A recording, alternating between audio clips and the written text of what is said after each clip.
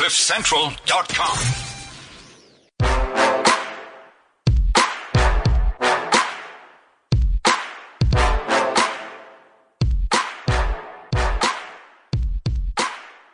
Right, welcome to the Renegade Report. This is our last show for the year, so if you're listening, thanks for listening. And Ramon? Well, I don't know if they will be happy that it's our last show, but yes, don't worry, we'll be back. Not bad, eh? We started with 6 to prove a point, and we've done, how many have we done?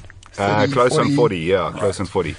So not too bad. If Prof. Maguve had the podcast in Braille, he would definitely enjoy it, I think.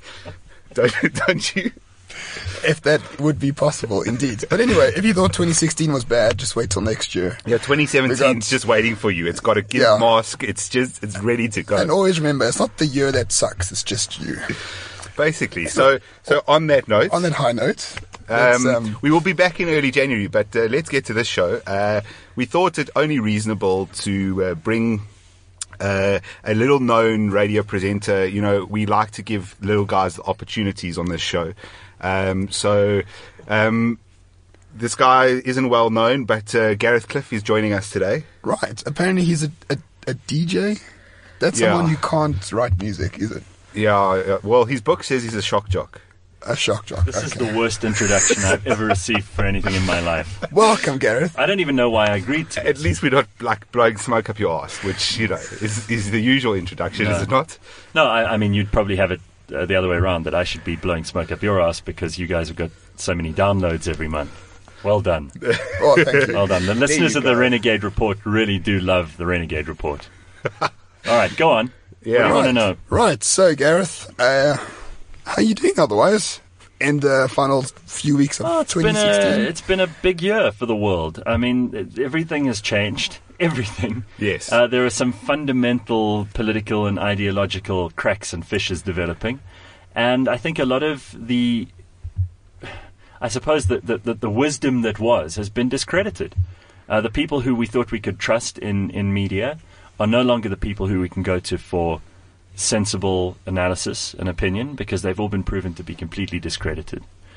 And we live in a world now of partly a world of crazy ideology, which has no basis in fact, and then also a world of science trying to assert itself in a sea of feelings, which is madness. But you must be extremely depressed that your favorite ever president will no longer be. Barry is leaving the White House. I don't know why you two have such an issue with this guy. On the basis of numbers, he's done a terrific job. In terms of bombings, I agree. No, I'm talking about the economy. I mean, he's handing over an economy to Donald Trump now that it is Donald Trump's to mess up. He didn't do anything to them. What has he done for the economy? He increased taxes. Unemployment is right down. Unemployment in Venezuela is 8.4%. So, you know, I mean, that's fantastic numbers. It's lower in America. In North Korea, it's 2% unemployment. That's because you can tell people to do something when you need them to do it, and they have to do it. But all he's done is increase part-time employment, so there's more people working at McDonald's. Why are you nitpicking? You won't give this guy any leeway here. You won't give him a scrap of credit. I will acknowledge that his only real faux pas was throwing his weight behind Hillary Clinton in this election, which cost him a huge amount of credibility and he messed up on ground. terrorism. Listen, terrorism, who's going to get it right? Do you think Donald will? No. Because terrorism is an amorphous, complicated thing. It's not cut and dried and easy to understand. But as someone who likes free speech... It doesn't operate like a state. But as someone who likes free speech, Gareth, surely you have a problem with Assange. him jailing whistleblowers far more than any other previous administration combined. I do, and I think it also bears some saying that the guy has not completely delivered on his promises to pull out of the Middle East, to stop drone warfare, to clear out Guantanamo Bay. There are a lot of things that he couldn't do or that he didn't want to do. And I'm not going to say that I've said this 1,000 times in my show. There is no such thing as this perfect, godlike father figure that we can all expect to lead us in perfect song, in chorus, every step of the way. Isn't that though why guys like us and other people have an issue with Obama, it's not because he's necessarily done everything right or everything wrong. It's just because the media has treated him like he has done everything right. So, you can compare, there are comparisons of, for example, Bush and... But then your anger is misplaced. It should be directed at that media. Oh, we're not angry. No, but I mean, your disappointment at Right. least. The fact that you've got an axe to grind Yeah. is with CNN and with MSNBC and with the Huffington Post and with all these publications. Just say because- fake news. Sure, because these guys have been partisan from the get-go. Yeah. Well, they peddle one side. So, I mean, the economy they gave him the is Nobel one Prize argument. before he'd done anything, which Yeah. is another example of how ridiculous. Well, they gave him a Nobel Prize for de-escalating, or saying he wanted to de-escalate nuclear weapons, and then not actually doing that. doing nothing like it. But it's the economy, for example. He's increased the deficit, so it's very easy to make your economy much better when you just keep spending money. Every president since Reagan has increased the deficit. I think Clinton actually brought it down, if I'm not mistaken. Clinton did hand over some kind of a surplus in terms of tax, but I don't think he did in terms of the deficit. I think it pretty much stayed where it was, if not got worse. So, a question for you. Why do you think people care deeply about presidents and state leaders? Okay, yes, they hold important positions, but why do you think people have this almost like innate feeling that this president needs to be one of us and needs to look after us? It's a bit odd. I think there's an instinctive, primitive need for a chief. And it comes from the days where the alpha male, usually, would be the one who surveyed the territory and assessed it for danger and led the tribe to fruit trees and hunting grounds and would impregnate the women first and that kind of thing. It comes from a very basic and primal place. I assume, I'm not an evolutionary psychologist, but I would assume that's where it comes from. For a lot of people, it's still the way that we operate. For many people, it's still the way they want to operate. It's the safety and security of knowing there's going to be someone looking out for me. It's the same reason religion continues to persist. And people who are smarter than me, like Sam Harris, have found that there are very good reasons for religion to have originated and for religion to have sustained itself as long as it has. And part of that is this inbuilt desire and need among normal, semi-sentient, upstanding primates to have something to look up to have something to aspire to, and also something who they can trust in to look after them. It's an abdication of personal responsibility in some way. Yeah, I mean, Bill Burr had a great piece where he said, Obama wasn't that great. I mean, he's been here for 8 years. I mean, how many times has he called you? Like, when did he make you a sandwich? Ever? Never. Crap president. When did he call you? Nothing. All right. But you guys, you're completely unemotional and unmoved by the fact that this guy has been an inspiring, a tremendously good communicator, a leader of against really some very tough odds. The Republicans have given him not a single space to move in. Every time he's tried to do anything, whether it was Obamacare, whether it was the bailout, he had just resistance and obfuscation from them at every step. You have to acknowledge that there hasn't ever been a president who's played the media better, even if the media were partisan from the beginning. There's never been a guy who's been able to show such versatility in office in terms of his ability to speak to young, old, poor, rich, white, black. He really has symbolized... As long as they live on the east or west coast, because what he's done is he's made the Democrat Party, and this is what no one's picking up from the election, but what he really has done in his presidency is he's turned the Democrats from a party across the entire country to a party of the east and west elites.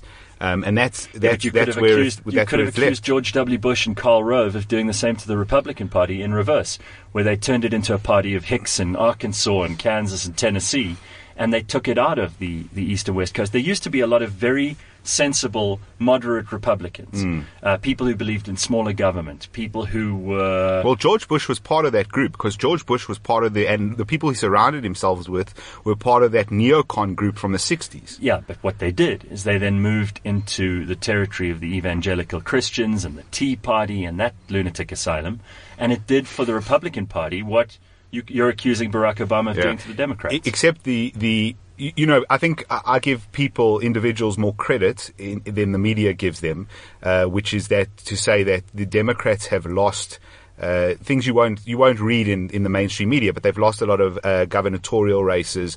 They've lost a lot of sort of state senates, state houses, etc., which are unheard of in democratic states. So states that vote blue. Listen, in the end, the legacy of Obama is going to be horribly tarnished by the results of this last election. And he did throw in with Hillary.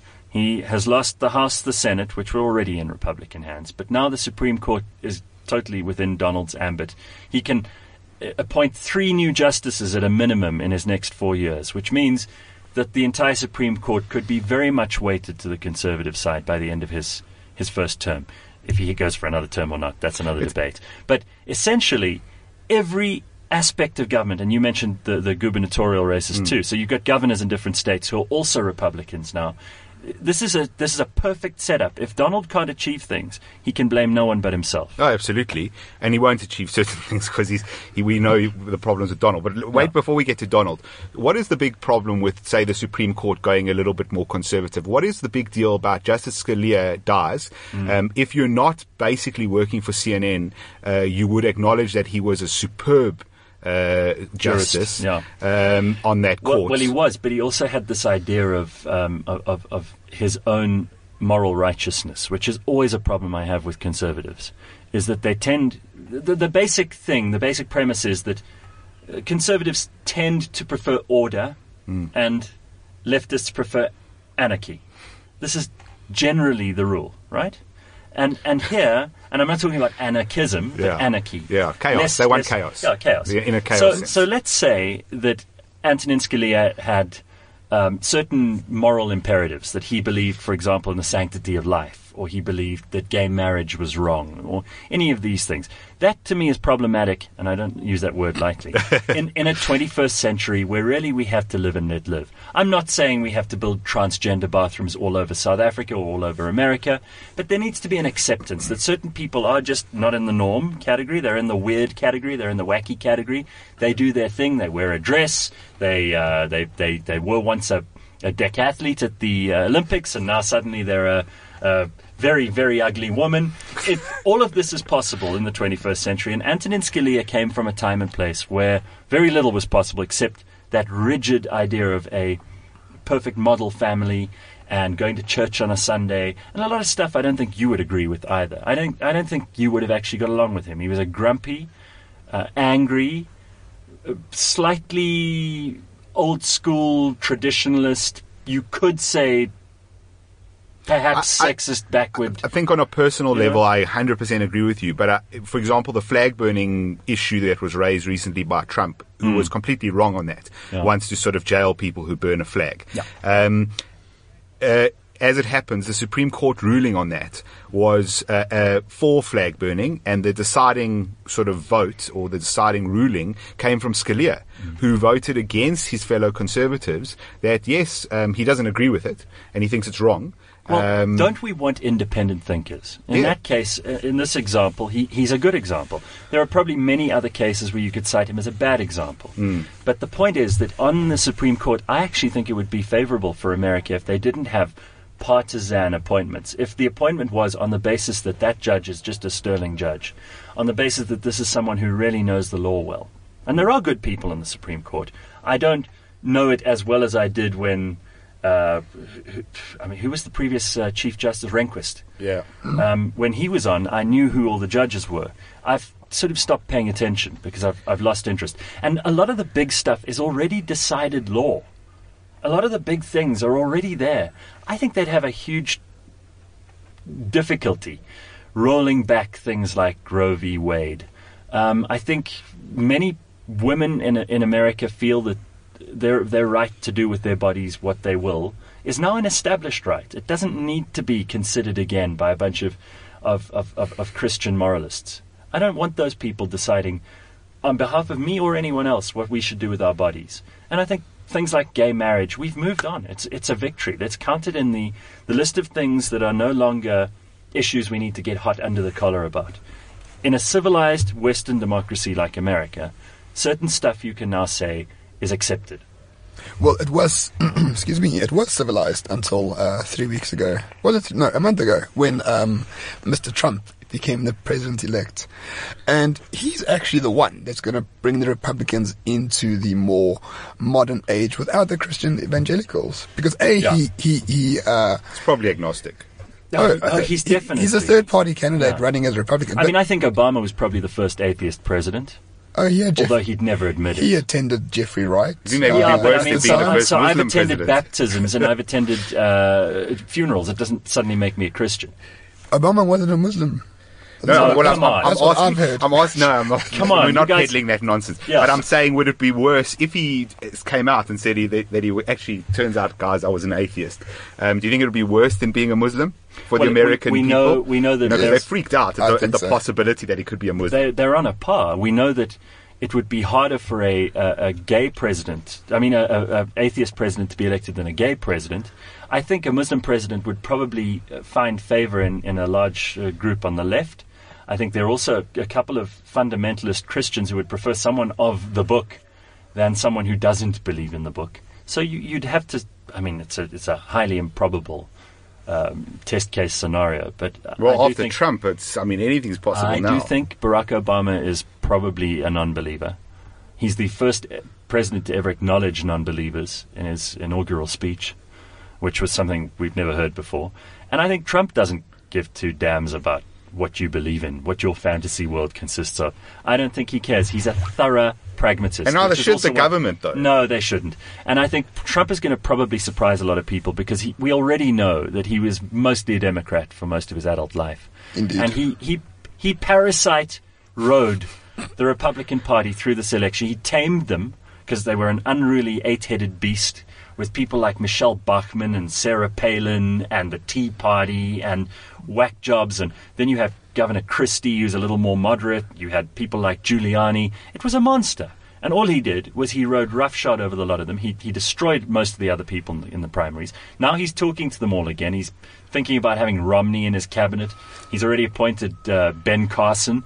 This is going to be a very interesting time. And what you see about Trump that is immediately, to me, an optimistic sign, is that he is more pragmatic than ideological on almost every matter. If he gets smart people in a room and they educate him about an issue like, I don't know, a trade deal with China, you'll suddenly see the guy start to warm to the idea that there is a benefit to him delegating that responsibility and not being a traditional politician about it and mouthing off in rhetoric and ideology and not having a practical solution. He wants practical solutions because he wants to be... The one thing you know for sure, he wants to make America great. No, he really means it. He wants to make America great again. See, he means that. Well, Scott Adams, who writes Dilbert cartoons, he said he will be the first plumber president, so to speak. He'll be the first one to actually plug all the holes and fix the leaks and be like a real service, because he's not an ideologue. That's the key thing. He doesn't care about ideology, which is why he tripped up everybody who does. Of course. From the right to the left. He destroyed the Republicans in the primaries. He said, I don't care about your evangelical Christianity. He said to them, I don't care about your conservative or your liberal view on something. It's not important. He wants to make America great again. Then he turned his attention on Hillary and on the left, and he tore them apart. They had no argument to counter his, and he's the best persuader that has ever lived. We forgot to mention her name is Crooked Hillary on this show, and it will remain so until she goes to prison. Have you seen all these pictures of her in shopping malls? And they're all set up. And hiking. Well, the hiking one was definitely set up because the woman she took the photo with was a Democratic National Party like spokesperson or something. So pretending to be hiking. Not one of the ones she fired and then hired. I don't know. Hey, the Clinton Foundation donations have run dry since she lost. So aren't there people asking for refunds? I would assume so. Well, in Saudi Arabia, maybe, Qatar. I imagine, they don't like giving millions of dollars and getting nothing in return. Look, I don't know that Trump is going to be the answer to all these blue-collar workers in America's prayers. In fact, I can guarantee that he won't be. I think he's going to disappoint a lot of rural hick white people because they think, there's now a chance to be in charge again. And that's how they see it. It's just, for them, it's purely, there's some kind of very primitive dialogue going on in their heads between it went too far to the one side, now it's going to come back to the other side. And they suddenly think they'll be able to go around shooting each other at will and, bringing back slavery. I don't. A bunch of other things. I don't. I mean, I don't. I think buy there that. are actually people like. Look, it's a small minority. But I think that those people are the first to be disappointed, and they're going to wake up with a very bad hangover after it happens. You need to, for a place like Michigan to turn around. And yes, it is. There's a lot of blue collar workers, but there's a lot of people working in banks there. And the reality is for a state that voted I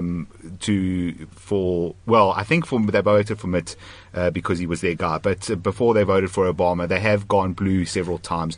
The reality is that I think identity politics played a much bigger role in all of this. And the left have learned nothing from this election. They've doubled down on it. They're sticking down to you're a racist, misogynist, etc. I think that those guys, I don't think the average person, and let's just call it what it is, white person, because I think that's what's happened in America. I don't think the average white person wants to bring back slavery or any of that stuff. I don't even think they give a shit about being in charge. Well, I mean, we've discussed this. Where was the huge unhappiness? When Obama was elected, right? People were against Obama, right? Remember that vote was also quite, not very close, but not as close as this one. Not as close as this one, but well, this one's not close because Hillary won the popular vote by quite a margin. But so the popular vote was much closer with the McCain-Obama originally. There were people who were against Obama, but there weren't protests in the street. There weren't graffiti painted all over the place. No one was particularly racist, as they imply America is all the time. People kind of accepted it. Even in the red states or whatever, they went, he's our president, right. We're going to accept it. Now you've got the reverse scenario. The Republican Party didn't. They stood against him every step of the way. Yeah, but politically, though. They didn't go out in the streets and... No, they did what was within their power. Sure. Block Obamacare because socialist healthcare doesn't work. But there was no violence in the streets, which there has been this time round. It seems as if people on the streets of New York are unable to accept that Trump might be their president. I think that you were there. But that's because Hillary built this powder keg and she was never able to detonate it and release the energy. So she's been hyping people up on this idea that you're about to elect an orangutan. Literally Hitler. Who is literally Hitler, who's going to bring back slavery, who hates women, who hates black people, who hates Mexicans. And all of that is untrue. But she hyped her people up to such a degree, because this is what the left has done, is they've chased everyone into identity politics territory. So now these people haven't had their come down yet. So they're still hyped up, and she can't diffuse them because she didn't win. She was sure she was going to win. That would have diffused the problem. Now she hasn't. They've got a problem, and it's not going to go away. The best thing about a Donald Trump presidency for me is that the left will actually, if they oppose anything he does, they actually have to oppose it on principled grounds and not on identity politics anymore. So when he said, if you burn the flag, you should go to jail for a year, everyone's like, oh, this is outrageous. So they're actually protecting freedom of speech because Donald Trump said something against it. Do you think that could be not a bad point, one of the best reasons for his presidency, other than anything else? Look, to me, there are good and bad things that could come out of this. He's a bit of a loose cannon. We don't know what he's going to do. He's a very unpredictable character. That's not necessarily good in terms of stable markets, in terms of certainty, in terms of good international relations. He could wake up one day and say, I hate North Korea, let's just bomb them. And he would press the button. He wouldn't consult with anybody.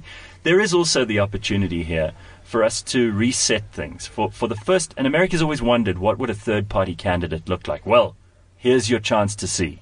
Yeah. It was never going to be Ross Perot. It was never, Ross Perot. It was never going to be Gary Johnson. None of these guys have got a hope in hell.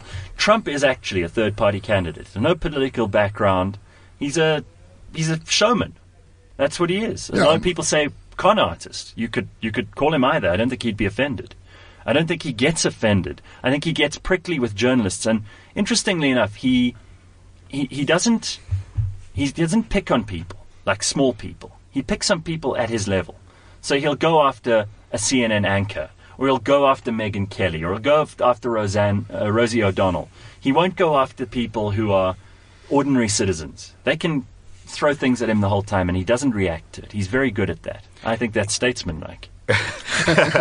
is anyone going to be at his level now? So because the way he's been described is he's a narcissist. That's why I said earlier that I think he wants to be liked. A lot of what he said, if you cut through the interpretation and the commentary on what he said, and you just listen to what he said, he keeps saying we're going to work together, we're going to unite, and yes, they are key words and they're everything that most politicians use, but he seems to be harping on it. He wants everyone to be friends.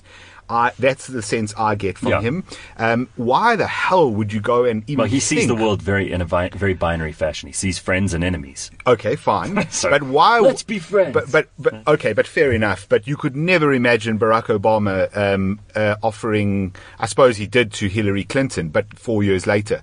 But him offering Mitt Romney the position of Secretary of State, which I think he probably will do in the end. Right. This is a guy who turned around and said Donald Trump is amoral. He's not representative of the Republican Party. He should not be our president. He's now 8 months after those comments, considering this guy as the third in charge, basically. Well, this is the point about him being a pragmatist. He sees someone with good political credentials, someone who has an understanding of the system as it is, who may be able to help him tame the system to what he wants it to be. But he also sees not necessarily an opponent in him anymore, but a resource. And that's what's smart about a business person, is they don't care about ideology, or they just want to make money. In this case, when he says he wants to make America great again, he means it. He genuinely is in this for ego. It's an open secret. There isn't anybody who goes, well, Donald Trump's not really egotistical. We all know that's what he is. That's the machine that has created the success that he's had in his life so far. And that's undeniable. I hear people saying, but he's gone bankrupt once or twice. Some of the greatest people in business have had to go bankrupt once or twice to get to where they are. But in America, being bankrupt is a way of life. Well, that's it. They make it so easy to be bankrupt and rebuild. But besides that, He doesn't need fame, he's got fame. He doesn't need fortune, he's got fortune. He probably lives in a bigger house than the White House most days of the year anyway. In Mar-a-Lago, this place he lives is a paradise. It's a paradise. He's married to this beautiful woman. He doesn't need anything. The only thing he needs is legacy. The only way he's going to get it is by honoring that promise to make America great again. So he's going to go around and he's going to find ways to maximize productivity and to get things working. That's all he needs. If he does that, he'll have done enough. I would argue the only president of the United States who hasn't been an egotist in the last 30 years was George W. Bush. But because he didn't even know where he was half the time. He possibly, can't spell but egotist. Barack Obama definitely cares about his ego, as did Bill Clinton, and the previous. But nothing Bush. on the level of Trump. I mean, No, Trump is just honest about it. No, I don't think. Listen, if Barack Obama if you look back on his entire career as president, I think you will struggle. Even if you're a right-wing media acolyte, you will struggle to tear him apart at the level that we can tear apart almost every other president who came before him. They were also in love with JFK. What surfaced after that is this man who was riddled with health problems. He was deeply unfaithful. He had major problems with the truth. I don't think you're going to find those things about Obama 50 years from now. They've dug deep. They've still not been able to dig out a rotten root anyway. But that's why I don't like him. I know, but then you've got to be honest about it. He's not fun. But then you've got to admit, of course he's fun. He's fun to watch. He did the late night talk shows better than anyone else. He's a great celebrity. It was more entertaining than it had ever been under. He's a great celebrity. Sure, that's the reason why Trump's president. That's actually the original reason. Fair enough. Did you watch that? Was it 2012 where he mocked Donald Trump? But you're giving me every other reason. Yeah. To not have to argue this point any further. You're admitting it's because you just don't like him. He's been too good at the public face. All right, enough of that. Enough of Barry and yes. Donald. Yeah, I just want to throw this in quickly. I read this last night and I thought it was quite telling. This is from Janie Allen, of all people. I don't know if you read that article. Yes, I haven't read it. She likes our page on Facebook. In truth, it seems that anyone who disagrees with a liberal is risking character assassination. When you call someone a racist, sexist bigot because you happen to disagree with them, this is a bully tactic. And then she ends off by saying, and I just loved this because this is how I felt a lot of the time, and who knew I'd get this wisdom from her, of all people. She said, here it is, I long to have someone, anyone, ask me to debate or discuss my views. I happen to live in the bluest of states. And then she says this is probably the most important part, where she talks about how liberals don't have views, they have emotions and righteous anger, lots and lots of righteous anger. And we're experiencing that in this country too. People on the left don't argue on a basis of fact or of their views, even if they are ideological views that have no basis in fact. They argue about their emotions. It's about how you make me feel.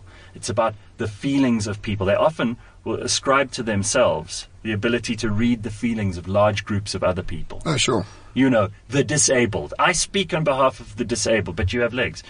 Doesn't matter. I know how they feel. I can empathize with them. This has become some kind You of... can be trans-disabled for the day. And what they do then is they say that because you don't acknowledge feelings, because you want to have a sensible discussion about things, that you must be some kind of cold, calculating monster. And that's not true either. You just prefer to be rational about very practical things like healthcare, like government, like the tax system. These are just things that the left and right will never come to agree on because the left doesn't have a point of view on it. All right, so talking about the left and right, let's bring it to South African context because we don't really have a right in South Africa. No. Not certainly. I mean, we've been described as everything on the right, but in general, if you go to a store and you want to buy a newspaper or a magazine, or you want to turn on your radio and you want to listen to 24-hour programming that is either centre, even I would argue, or centre right. Or even far right, if you happen to be on that wavelength, you're not going to find it. You will find it in France. Isn't what's going on there is interesting because Hollande has just helped the ailing left to come back into the picture. All they have otherwise is the right and then the far right to choose from in their next election. Sure. And people think we've got problems. Well, I think we do have problems. So we don't, because here's the thing is everyone's terrified France as an example of Marine Le Pen winning an election there or even getting a lot of votes and having power to some extent. But at least at some level the conversation is happening, right? So, in a democratic country, provided it remains democratic. So everyone, Trump is literally Hitler and those examples.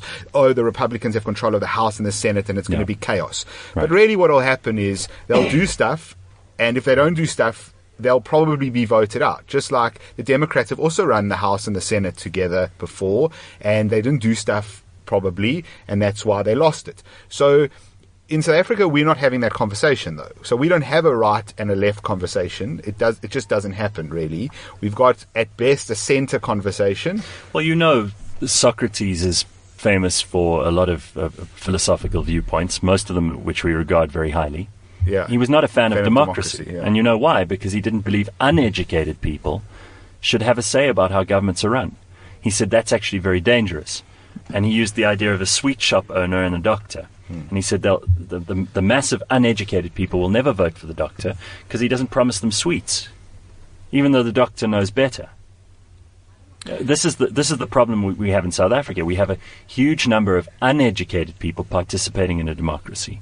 And I'm not going to judge because I'm not in a position to make the rules here. I'm not developing some utopian idea of how South Africa should be run. But you're absolutely right that we don't have a right. And people like me, who I really consider myself to be quite sensible and pragmatic about most things. I don't have an ideological viewpoint on things like abortion, gay marriage. You never get into those conversations in South Africa because it's kind of, most people accept that it's unacceptable to be on the right on those things, and it's equally unnecessary to be on the left. Well, I do think a lot of people are right-wing in the country. But it's a conservative country. Keep themselves quiet. They're worried about jobs, food, that's things the problem. like that. They actually got real issues. And so are a lot of people on the left who pretend to be on the left, but they're not really. They do it for the purposes of fitting in the workplace or for virtue signaling or for an ability to belong to some kind of clique or club that keeps them in position. And very often, that's the problem with the ANC too, is that you have a whole lot of people in the ANC who are really just looking for a handout. They're looking for a government job because they wouldn't get a job anywhere else. And if they can't hold on to that government job, they're out on the street. Which is unfortunate because the ANC started off as a relatively, certainly as a governing party. They started off as a centrist party. Absolutely, they've lost their way. But a lot of people have lost their way in the last while because they don't go back to basic principles. People don't ask themselves, do I have an ideological point of view on this? If I don't, do I have a practical point of view on this?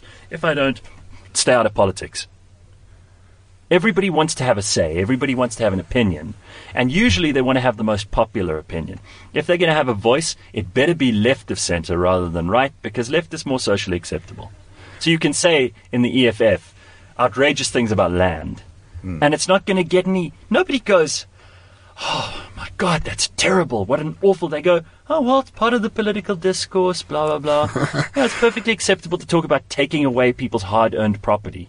Or that they've worked for generations, or for at least their lives. Or for killing whites, but not yet. Yeah. I mean, it's okay, you could say that, but God forbid you should go on Facebook and say something about the beaches, and you'll end up being the pariah of the world for the entire duration of the year, regardless of the fact that you happen to be some lunatic who lives in a South Coast closed-off hovel. Nobody cares about your circumstances then.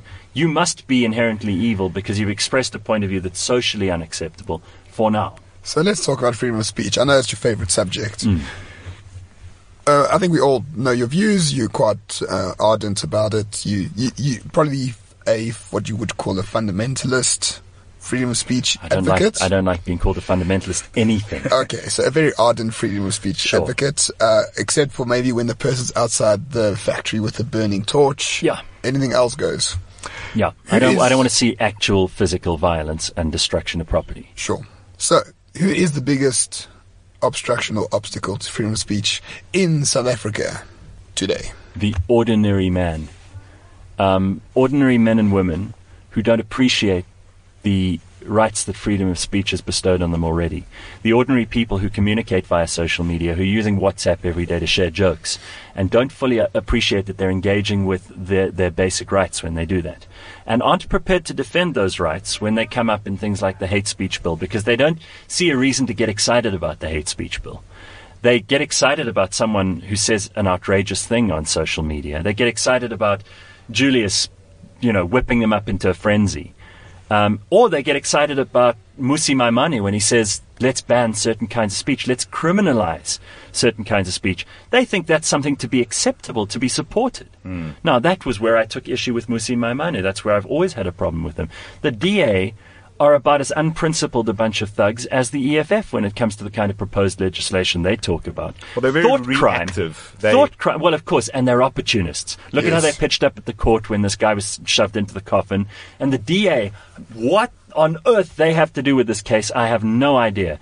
All of us are outraged by it. It's not particularly noteworthy that they're also outraged by it. It's political opportunism of the most flawed kind, and it upsets me. It means that this is a party who are rudderless, who are looking for populist attention. That's all they're looking for, and that is not acceptable. That, to me, is the kind of thing we should weed out of our political system, because it speaks to the lowest hanging fruit.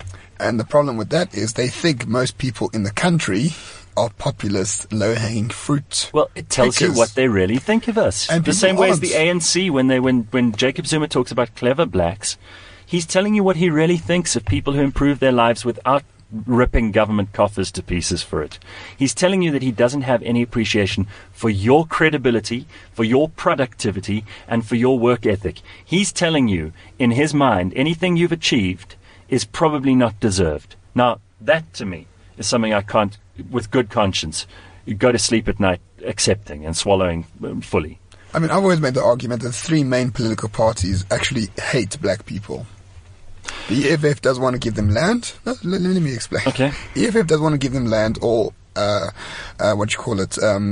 land capacity agency, anything like that. If the state will own everything and they will decide what to do with it if you deserve it. That's good old socialism. ANC, clever blacks, no title deeds. We'll give you a house, we'll still own it though. And we'll keep the rural people in our thrall so that we can keep getting votes. And we'll carry on feeding the grant system. And we'll give you the grant system because then you are beholden. Indeed. And then we'll keep the chiefs in power. And the DA, after this coffin case, they think black people feel really terrible about words and about actions of 2 or 3 horribly wicked people like these two people who put that man in the coffin. And the DA rushes and says this sort of thing is unacceptable to the ordinary black person. No. Why don't you let the ordinary black person decide? Yeah, if they're not up in court doing whatever they need to do, I'm always very suspicious. Stay away. I'm very suspicious of anybody who claims to speak on behalf of a group of people or who claims to know something about how groupthink works. Absolutely. People who say, well, black people think, or white people think, or old people think, or young people think. Yeah. I think that's it's what Bill Maher always calls the soft bigotry of low expectations, where you go into a situation and you go, oh, well, shame the poor Mexicans. And I'll use them as an example because South Africans can relate to that more objectively than they can white, black, rich, poor. But let's say someone in the U.S. political system decides that suddenly they're the appointed speaker on behalf of Mexicans. They haven't necessarily done any research around this. They've got anecdotal stories, people that they've met in the street and so on. That's how politicians work. They're not really interested in facts at all. And they go around then saying, well, Mexicans want X, Y, and Z, and Mexicans believe X, Y, and Z. And at the same time, they deny those people their agency by never actually asking them themselves. Absolutely. It's a deep-seated... If you want to talk about an idea of privilege or an idea of supremacy, it's those people who appoint themselves our representatives. I mean, what kind of an inflated sense of self-importance do you have to become a representative in Parliament, or to go to the House of Representatives in America, the Senate, and speak on behalf of bunches of people that you actually aren't sure that you are in any way mandated or empowered to speak on behalf of? In any case, in any normal functioning Western democracy, your turnout at the polls is maybe 50, maybe 60%. So actually, it's likely that a minority, a sizable minority, or even a majority of people don't care about you. Well, at very least. Well, here's a classic example. In 2016, 15 million people voted. 18 million who were eligible to vote did not vote. Now, they don't care about the politicians at all. They didn't ask them to speak on their behalf. But they're not interested. But there's no popular mandate. That's what people don't get. So people are always about, the ANC is doing this and they want the vote by 64%. Yes, but 50% or 60% of the voters did not vote at all. So the ANC has maybe 22% of the actual vote in the country. Now, I mean, that's like the new pass mark. It's just not good enough. For maths, No, it's just not good enough. So, yeah. Well, all right. So don't you think there's some pragmatism to it, though? So, those three parties we've talked about, and I hate talking about the EFF as one of the main parties because I don't think they are. 8%. 8% in a local government election, 6% at the national level. That's what they got last time. And we'll wait and see what they get next time. Okay. But even if we look at them as the big three, you're going to the polls. Obviously we know people like Ramon won't vote, but there will be people that vote. I don't really want to get into that debate of whether we should or shouldn't. The system is such that our government works based on people going and writing an X in a box, and then that government gets voted in. So if you're going to be pragmatic, you've got to pick one of them, even if you don't like any of them really. Or you can choose not to pick one of them, but one of them's going to win. One of them's going to sit in power and going to make laws and are going to do things that affect you. So at that point, don't you go, all right, well, it's the whole lesser evil argument? Democracy is such a complicated animal. It's the worst, the best of the worst systems. And part of me kind of warms to the ideas that I know Ramon stands for, anarchy, that we should actually not have any of this. At the same time, there is no other way to give people even a semblance of agency in some parts of this country and in some parts of the world, because they don't have any way of standing up for themselves. I don't know the answer. I'm so grateful I'm not a politician, and I love being able to mock and ridicule them at every turn, because I don't come from a place where I have to offer a better answer. I don't have to solve their problems. They've decided this is the system that they're going to be a part of, and they're going to steamroll ahead, and if they screw up, I'll be the first one to tear them a new arsehole. But if they do a good job, I'll also be the first one to say, well done. I didn't think you'd succeed. I don't think a lot of politicians will succeed. In fact, I reckon from the outside looking in, their success chances are very, very slim. So when they do get it right, I'm happy to give them credit. It never lasts. It never makes any difference.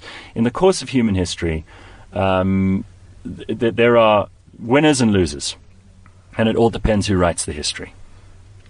So, Gareth, have you? I've known you for about a year now, maybe a bit more. Have you become a lot more, maybe not disillusioned, but despondent with South Africa in general, in the sense that the institutions aren't working in terms of politically and maybe socially? Do you think we're going through a tough time, or is it just a case of a shitty president, get rid of him, and a lot of issues will be solved? Because you used to be quite upbeat. No, I'm not. I'm becoming much more cynical. When I listen to you. No, I'm getting older. You know, there's that old saying. I wish I could remember who said it about. 20s. Yeah, if you're not a liberal in your 20s, you have no heart, and if you're not a conservative in your 50s, you don't have a brain. I don't have either. Then I was never liberal, but nevertheless. No, I think you are. I think you think to each his own, and social rules and canon law shouldn't exist. It depends on the definition of liberal. I mean, in that sense. But you're not a leftist, No. but I think you're a liberal. Oh, Like, sure. You're not going to walk into my house and tell me I should live my life. I'm left of liberal. I want you to protect your heroin lab with M16. Right. Okay. That's an ideal society. You could do that, but nevertheless. Right. But yes, you're becoming a bit disillusioned because you understand more of the system, or is the system just not great to begin with? No, I, the more I understand about the system, the more disillusioned I become, in effect. Right. And that's just, it's partly an effect of age, but it's also an effect of, you eventually just aren't taken in by the nonsense anymore. You're just not hyped up. Like, I don't get hyped up about stuff like I used to once. You know, certain things resonate with you and you go, oh, woo, hooray. I'll never join a mob. I'll never march on anything. I think that's really adolescent behavior, whether you're doing it in your teens or your 50s. Isn't it pointless? It's totally pointless. And it's all about being part of something. And most people just want to be a part of something because they've been raised badly. And a lot of people just didn't have enough love in their lives when they were kids. So they need to feel part of a club. They need to have a father figure. They need to have someone who they can confide in or rely on. All of this stuff that you should have got out of your system when you were still a child. And most people haven't because they were raised badly, if at all. Indeed. And their parents didn't put in the work and the effort. There's a good reason, there's a good argument in my book to not have kids. Because I don't believe it's going to make the world a better place, and I don't believe they should come into this world. Well, I think it depends who has kids. I don't think so, because then you start getting into very murky waters around whether it's ethical to allow X or Y person to have kids, and it's not ethical to allow Z and A people to have kids. No. Well, we shouldn't ever place those kinds of restrictions on people. It's very, very touchy territory. Well, if I had my way, if I was dictator, I would have a switch that sterilizes everyone, and then if you really want to have children, you can have one, but you have to be sure that you actually want one. It's not, 60% of people are like accidents, right? Most people are unplanned. But here's what happens. That causes a lot the moment you have a issues. child, you have to. Societal pressure forces you to say, well, it's the best thing that's ever happened to me. No, it's the best thing that's ever happened to me. You'll never meet a parent who goes, well, this is about the fourth or fifth best thing that's ever happened. I must introduce you to some. Yeah, I must introduce you. No, you never have. I mean, to my experience, again, it's very anecdotal and ad hoc, but to my very limited experience, anyone I've asked about having children, they have to say, there's pressure on them to say, this is the best thing that's ever happened in my life. It's the most rewarding, wonderful, terrific experience. Which is why all new mothers become basically wine alcoholics and post memes about it on Facebook. Look, they're lying, but it's because of social pressure. Yeah. Most people are probably have had the promise of a really impressive career taken out from under them because they had kids. And again, I'm not going to judge. If people decide to do that, that's their business. I've decided not to. I don't see how producing offspring of my own would contribute to the world being a better place. Okay, but hold on. I don't see how that'll happen. You're a student of science, okay? You like science a lot. I know you, specifically chemistry. Yeah. Obviously, you believe in evolution, for example, and it's and not all a of matter these for kind of belief. If you don't believe in evolution, you're just a fool. Absolutely, I agree. So you would acknowledge that for us to continue, for us to advance as a species, for us to continue going, we have to reproduce. What do you care? It's part of the You're process. You're not going to be here. So are you completely nihilist in that sense? You would be fine if everyone, that concept of all women become infertile tomorrow. My brother has 2 lovely children. Whatever genetic material I have, he has. Let him carry it on. I've decided that I'm going to live this life in selfish perpetuity until the day I'm taken off of it. And I will make contributions in a wider sense. I hope to leave some works which are impressive. I hope to leave some ideas out there that might stand the test of time. I hope to leave things that might last 100 years after I'm dead. But nothing will. I mean, you realize Probably not. But that's why you can be nihilist about it, or you can say, well, it's just practical. Because we can see that, every grave stops being visited 1.5 generations after that person's dead. Yeah, and even if you make yourself a god, even if you literally become Jesus, there will be a time at which that ideology will be rejected. Once Apollo was worshipped like Jesus is now. Don't think it won't happen to him. Okay, so staying on the science sort of side of things, what are you excited about? I'm excited about what technology gives us. I'm excited about the opportunity to live forever. Myself. Not why create more of me to go on into the future and not be the same person I am. I want this consciousness to carry on for as long as possible until I've exhausted all the curiosity that is in me. And that will take more than a lifetime, because there are things that I do want to know about that I don't know anything about. And there are things that I know a little bit about that I want to know more about.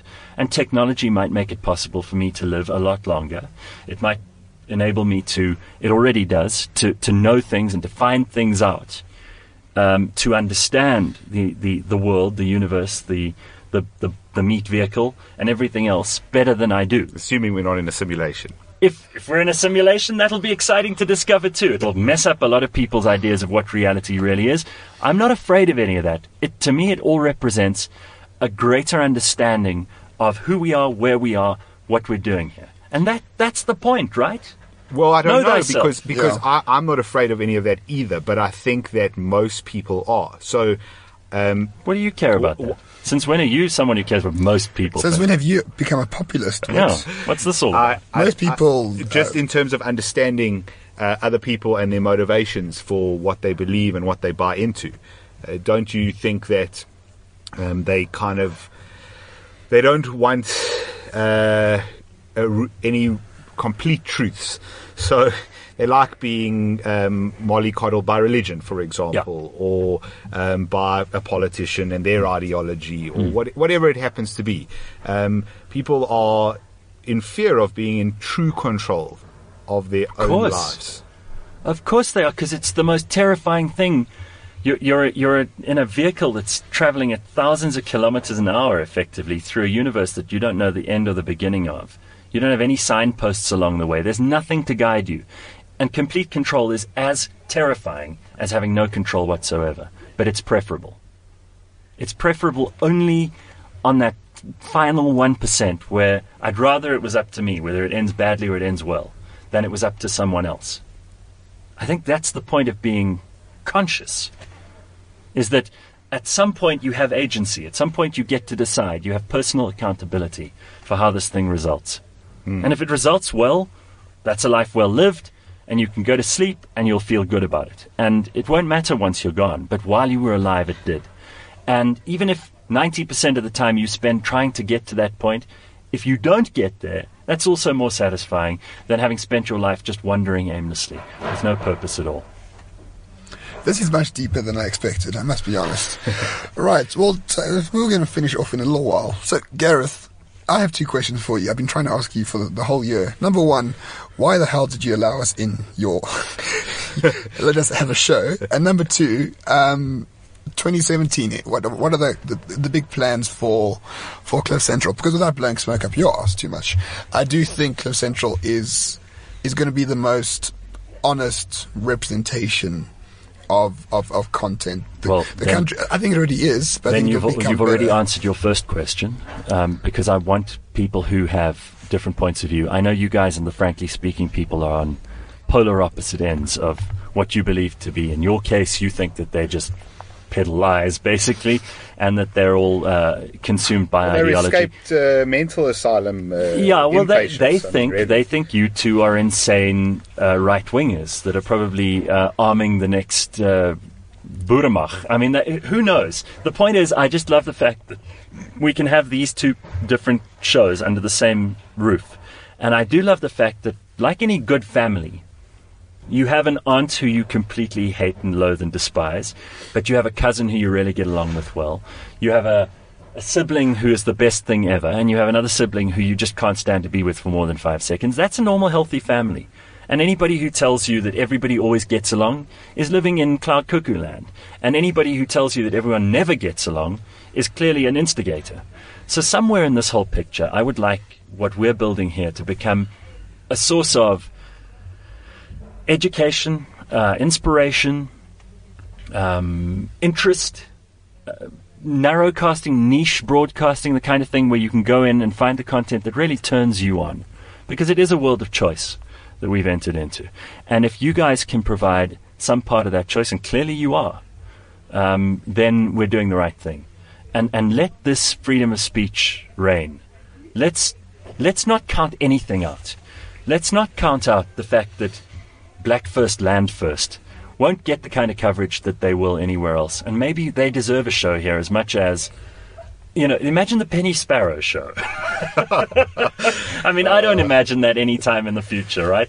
But there should be a world where one day all points of view are taken as just points of view. And we don't get emotional upset about them because we know we can beat them with our ideas. And in the marketplace of ideas, the best one will always win. But if you're not prepared to go into that marketplace of ideas, it's probably because your ideas are cuck. Or you don't have an open mind. I mean, that's the problem we face. Is many people just and then you can't call yourself engage. A liberal if you don't have an open mind. That's the starting blocks for a liberal. Open mind, right?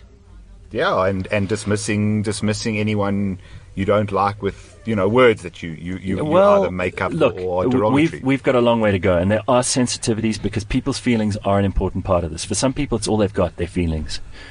They don't have anything else. So what your show is probably going to end up fighting with people about more than anything else is that because you don't give feelings the credit that they deserve in some people's minds, you're essentially invalidating them because they haven't had... They're on the Maslow's hierarchy.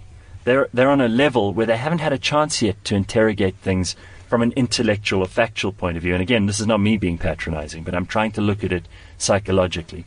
Perhaps they're still at a point where they're too broken to be able to construct an argument. And any kind of argument from you is going to be an offense.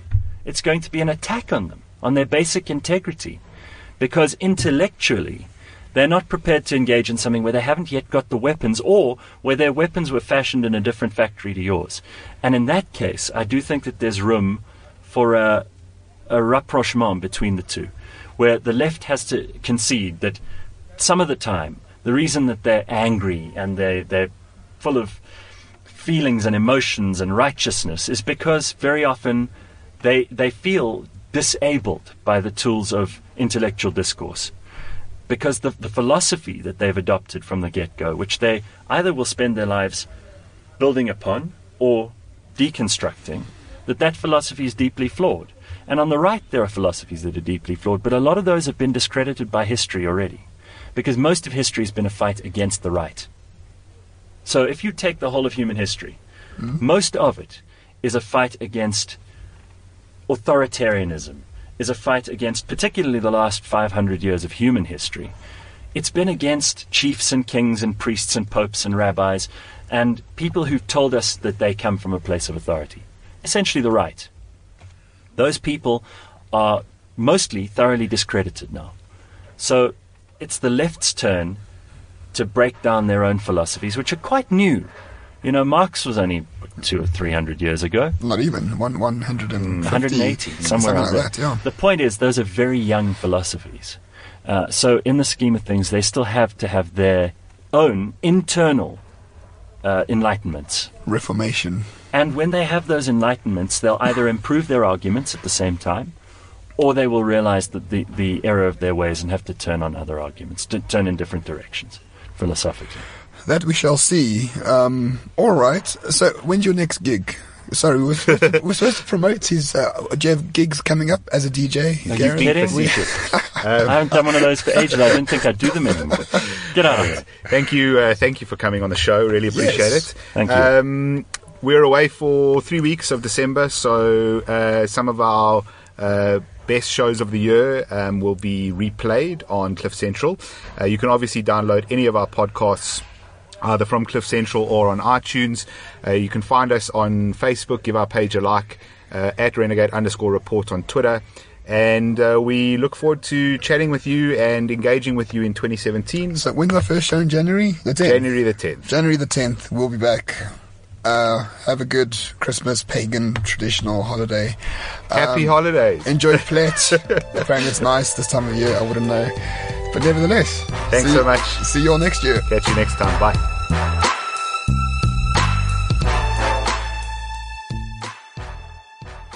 CliffCentral.com